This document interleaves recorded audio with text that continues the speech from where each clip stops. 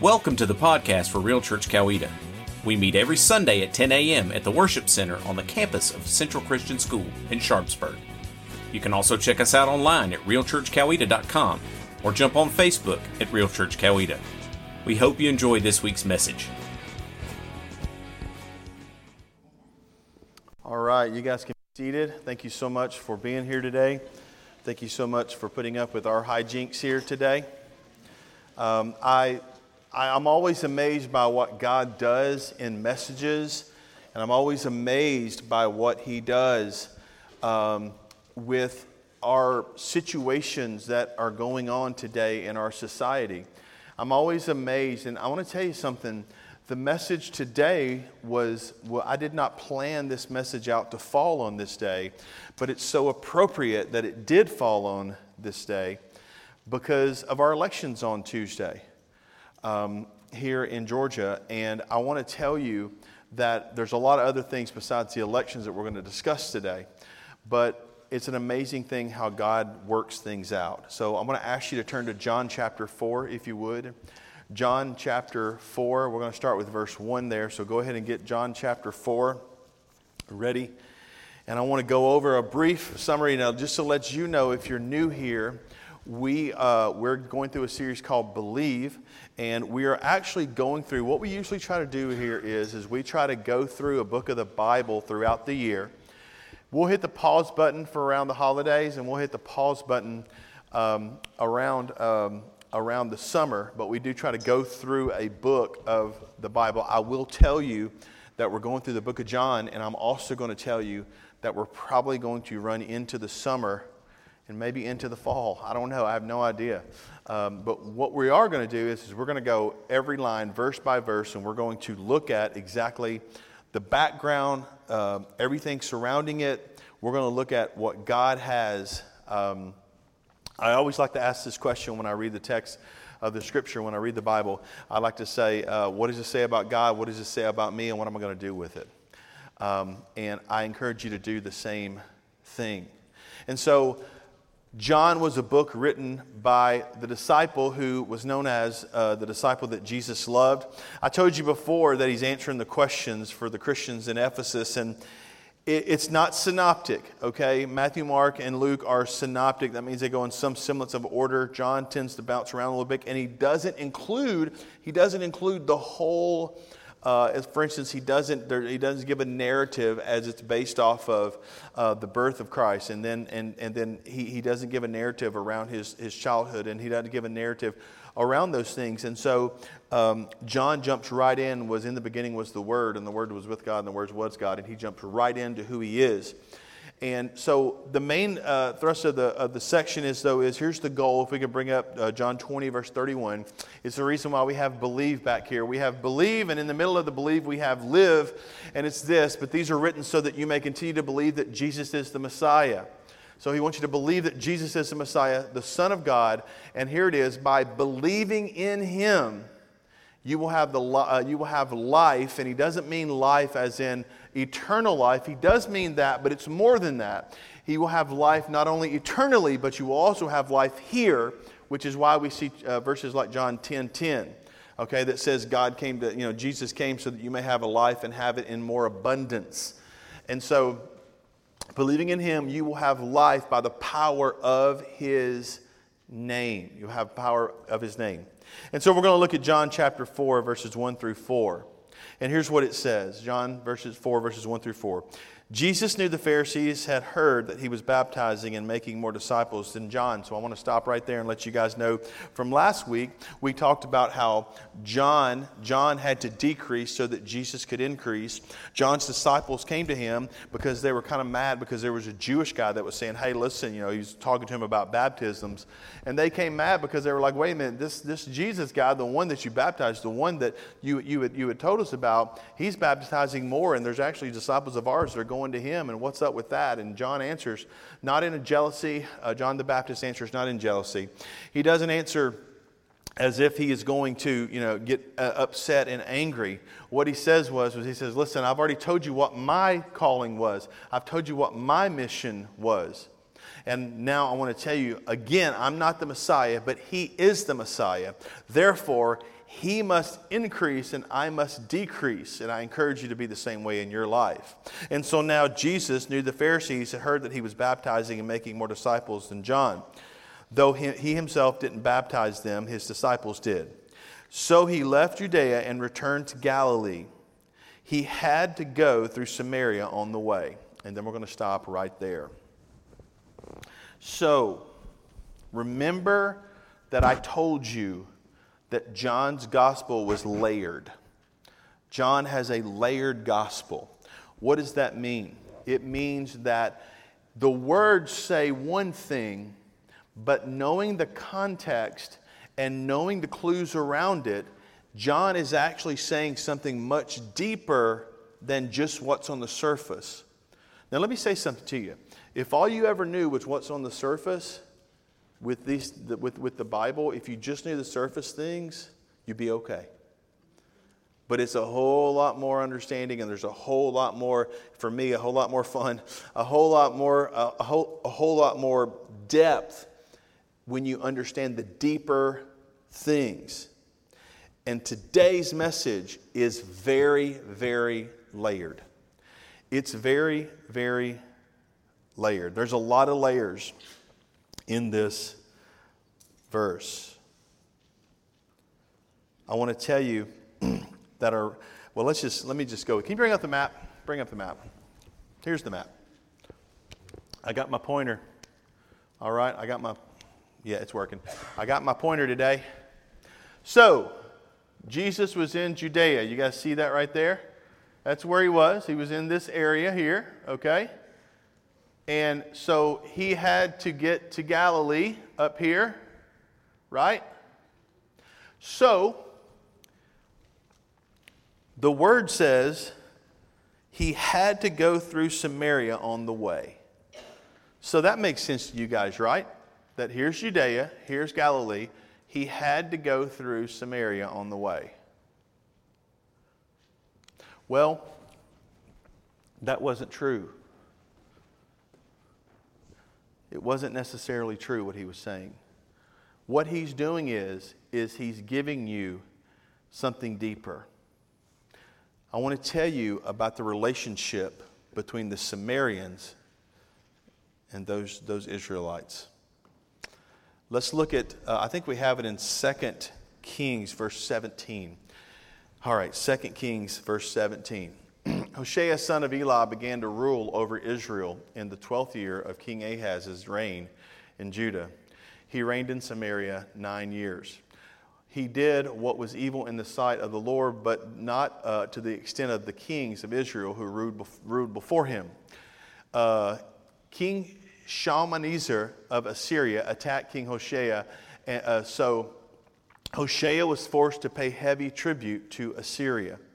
But Hoshea stopped paying the annual tribute and conspired against the king of Assyria by asking King So of Egypt to help him shake free of Assyria's power. And when the king of Assyria discovered this treachery, he seized Hoshea and put him in prison. And then it goes on to say, then the king of Assyria invaded the entire land, and for 3 years he besieged the city of Samaria. All right? And then it says, finally, the 9th year of King Hoshea's reign, Samaria fell, and the people of Israel were exiled to Assyria. They were settled in colonies in Halah, along with the banks of the Habor River in Gozan, and in the cities of the Medes. So, he said he wasn't quite as bad as all the other ones, but the king in Samaria ended up betraying the Assyrians. The Assyrians came in, they besieged the city, they attacked the area, and then all of a sudden it fell. And the people of Israel were exiled. Can you go back to that, please? The people of Israel were exiled to Assyria. Now, let's go to same chapter, verse 24 through 33. The king of Assyria transported groups of people from Babylon, Cuthah, Ava, Hamath, and Shepharim. I'm doing pretty good on these names, I practiced. And resettled them in the towns of Samaria, replacing the people of Israel. They took possession of Samaria and lived in its towns. But since these foreign settlers did not worship the Lord when they first arrived, the Lord sent lions among them, which killed some of them. So a message was sent to the king of Assyria: the people you have sent to live in the towns of Samaria do not know the religious customs of God of the land. He has sent lions among them to destroy them because they have not worshipped him correctly. The king of Assyria then commanded, send one of the exiled priests back to Samaria.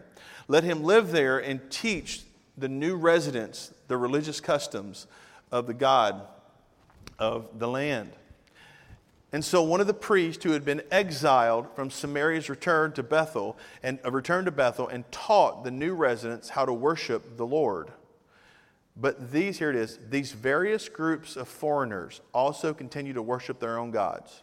In town after town where they lived, all in Samaria, they placed their idols at the pagan shrines that the people of Samaria had built. Those from Babylon worshipped idols of the Succoth Benoth. Those of Cuthah worshiped the god Nagal, and those of Hamath worshipped Ashima.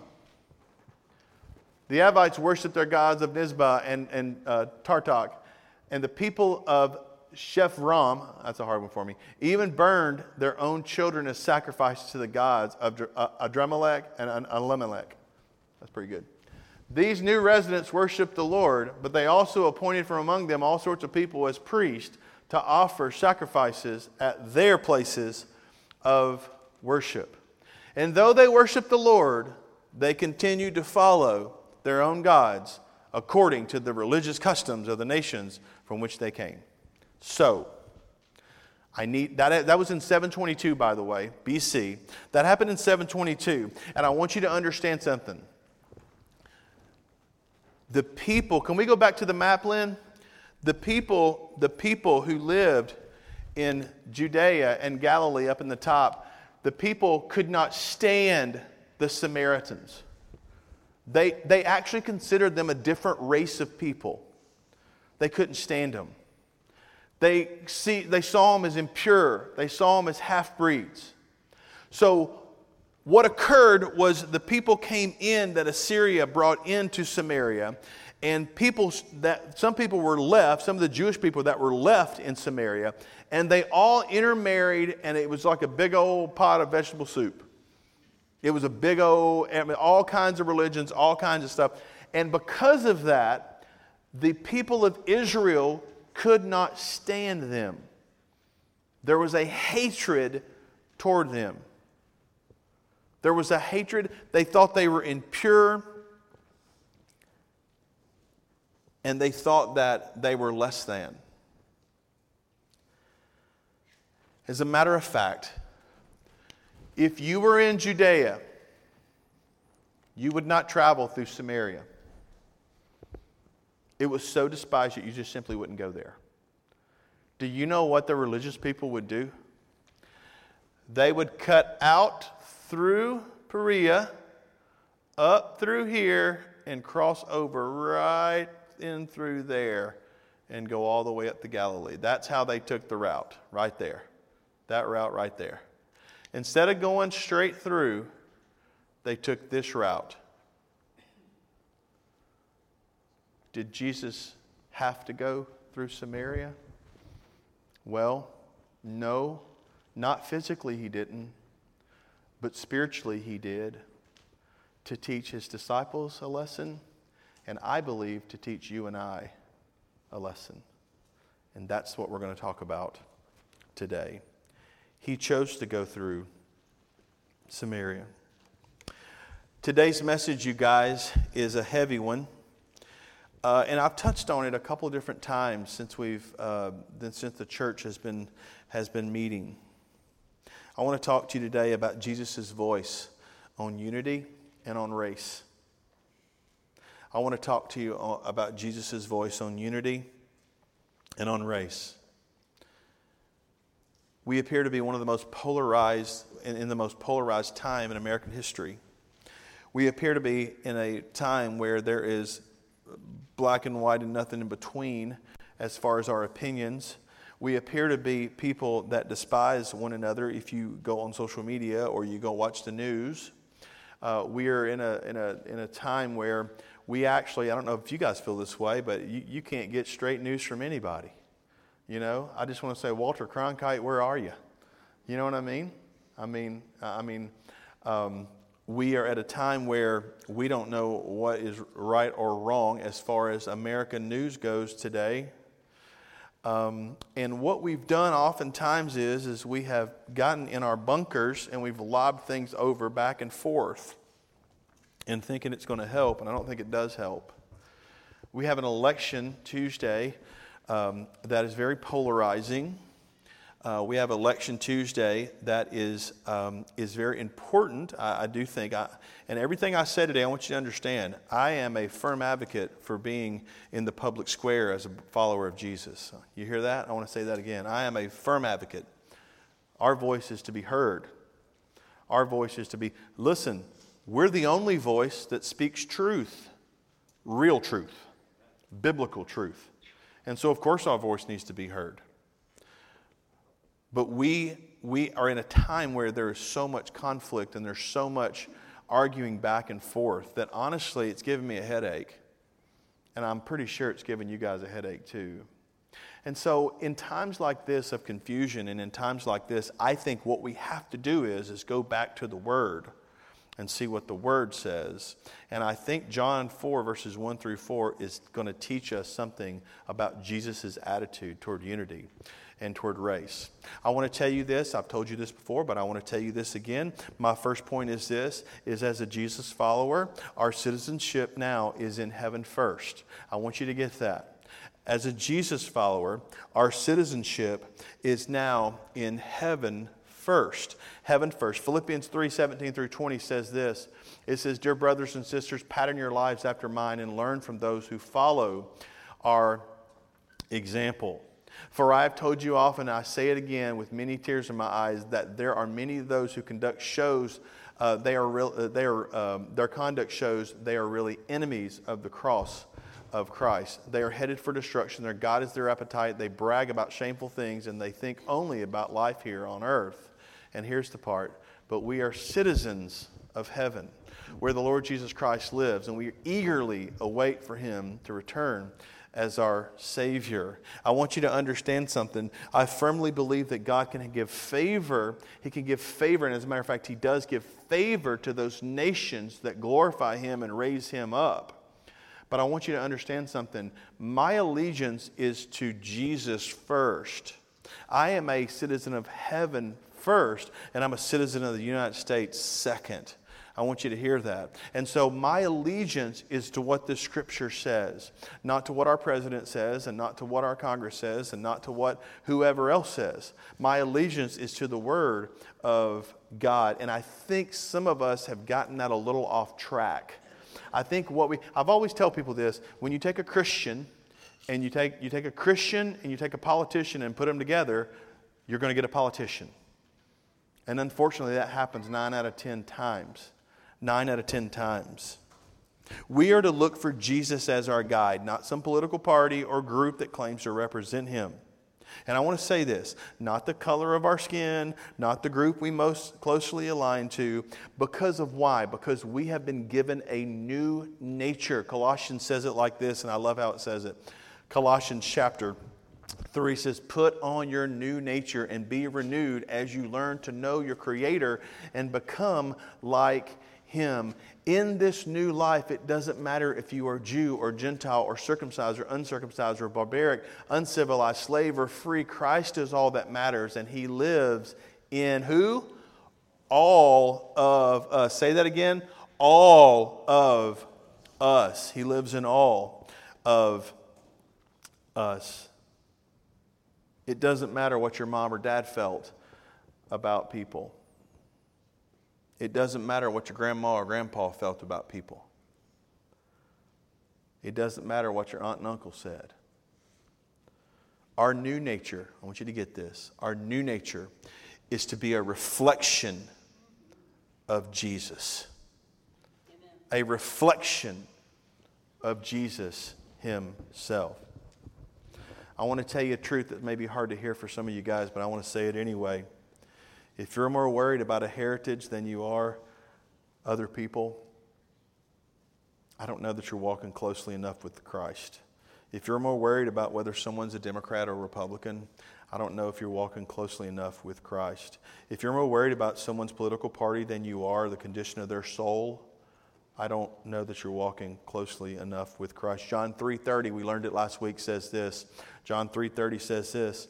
It says, He must become greater and greater, and I must become less and less. We are to die to ourselves. Now, does that mean you can't be affiliated with a political party? No, it does not. Does that mean you can't have your voice heard? No, it does not.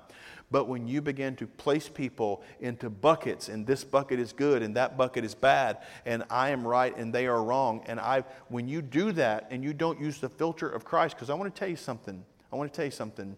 Those disciples did not want to go through Samaria. They did not want to go through Samaria. They wanted to go around Samaria. And then Jesus does something just crazy when he gets to Samaria. We're going to see this next week. He sends them out to minister to people.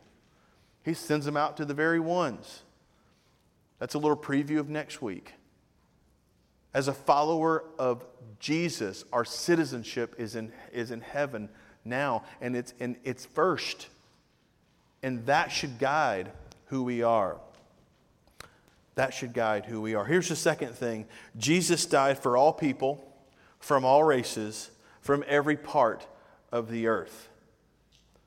I want to say something to you that I've heard many times, and I love it. The ground is level at the foot of the cross. The ground is level at the foot of the cross. Be you poor, be you rich, be you black, be you white, be you yellow, red, Republicans, Democrats, independents, it doesn't matter. The ground is level at the foot of the cross. And I want to tell you something. We saw this a few weeks ago, and we see it in these verses when it says Jesus knew that the Pharisees had heard, the religious people had heard that Jesus was doing all this baptizing. I want you to hear this. Jesus was hated by the church. The very foundation that he came, he was hated by the church. That's why Nicodemus came at night. We heard 2 weeks ago. That's why he came at night. You know why he was hated by the church? He was hated by the church because he went to the people and the places that they refused to go to. He went to the people and the places that they refused to go to. And he associated with people that they refused to associate with. And he loved people who they refused to associate with and loved. And he went to those that were marginalized. And he went to those that were despised. The way he picked out his disciples is a clear example of this. And we can go through that at some point. They were from all different areas, tax collectors, fishermen, accountants. There was even a radical zealot who wanted to overthrow Rome. The message is clear, and it's been clear from the start. Listen, the good news is for everyone. Everyone, the good news. And here's the second thing he's saying. Can we bring the map back up there? He's saying this. He's saying, we are to love everyone, even those people that you think are half-breeds, even those people that you despise, even those people that you find detestable, even those people, we are to love those people. Here, listen, I want you to understand, we're not to go around them. We're not to do that. We're not to skimmy around them. We're not to, when we're walking in the Walmart thing, when we're walking down with our buggy, we're not to see people and go, uh-oh, and go the opposite way around them. No. Jesus had to go through Samaria. And you and I have to go through Samaria. We have to go through to those people that we feel are detestable. Let me ask you a question. How else are they going to hear? And who's going to tell them? You, me. What is his opinion about race and unity? be unified, and be colorblind. He didn't care. And next week, we're going to see him minister to a lady that was so scorned. And we're going to look at the background behind the place that he was at. And it's going to blow your mind. There's so much there to unpack. And he's going to know things that she doesn't understand. But he had to go through Samaria. And I really believe that some of us need to choose and start choosing to go through Samaria. I want to tell you a truth that I'm ashamed of, actually, and it's this. The church's response to race and unity has a bad track record. It has a bad track record. I've shared this with you before, but I want you to know this. We are loosely affiliated with the Southern Baptist Convention, Southern Baptist Church. Guess what? It's the Southern Baptist Church because they broke off from the Baptist Church because they wanted to keep their slaves. That's the reason. That's it. No deep theological things. They wanted to keep slavery going in the South.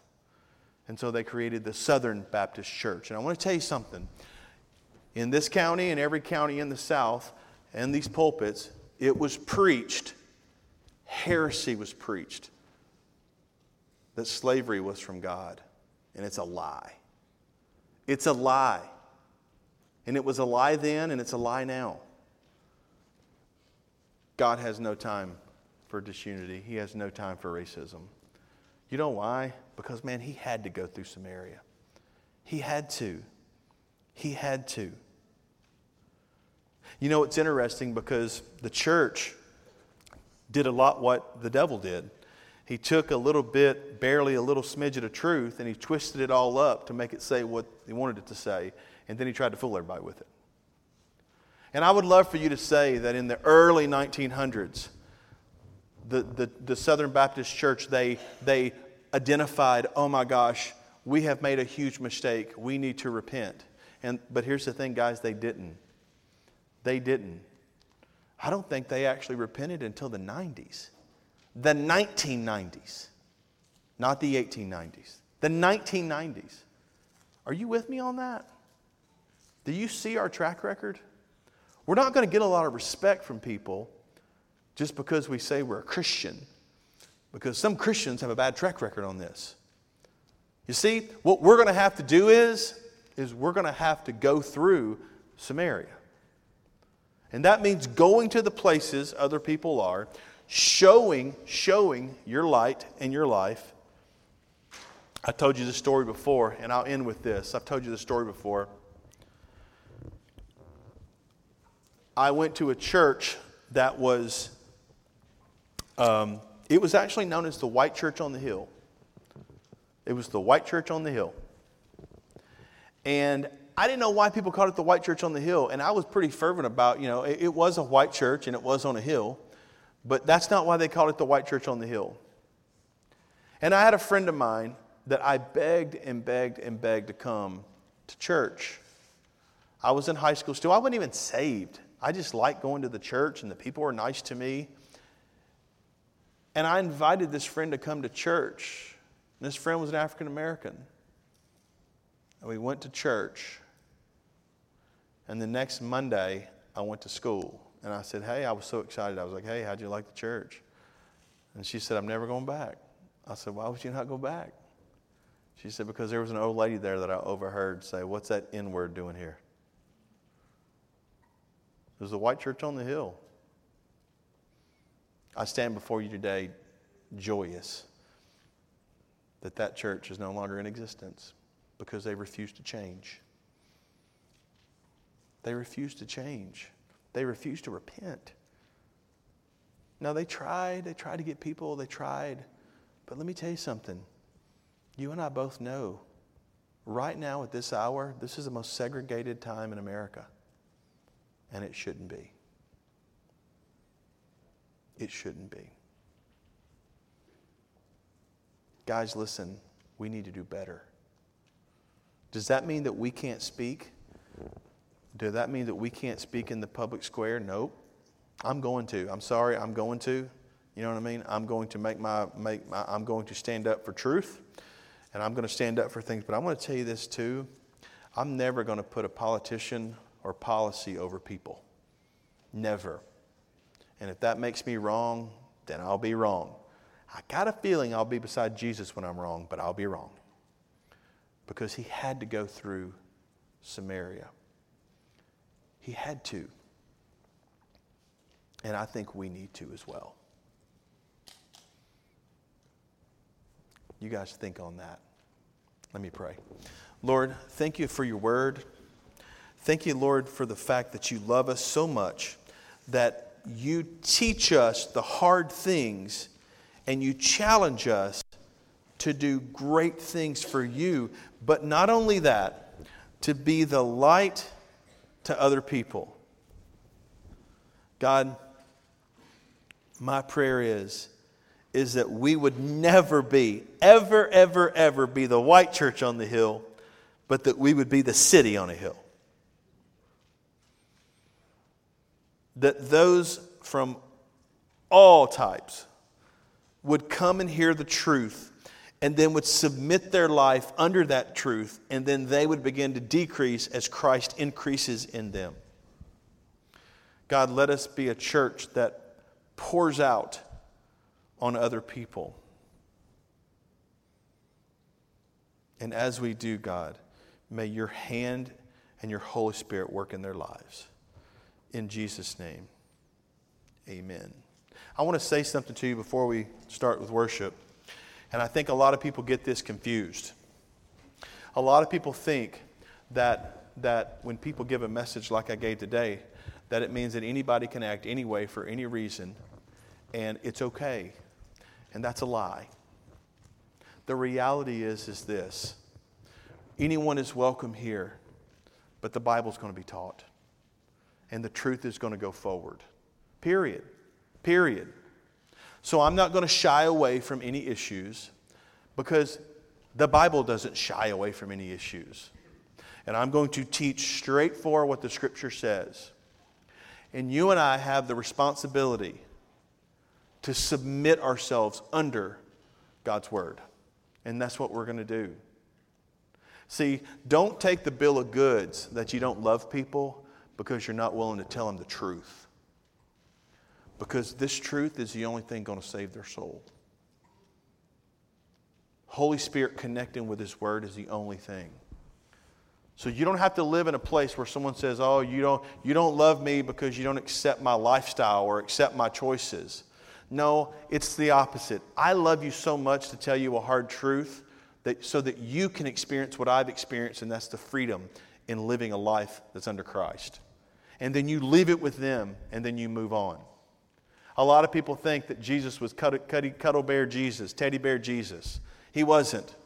He went to a town, he spoke and he preached, and if they rejected him, he dusted his sandals off and he went to the next town.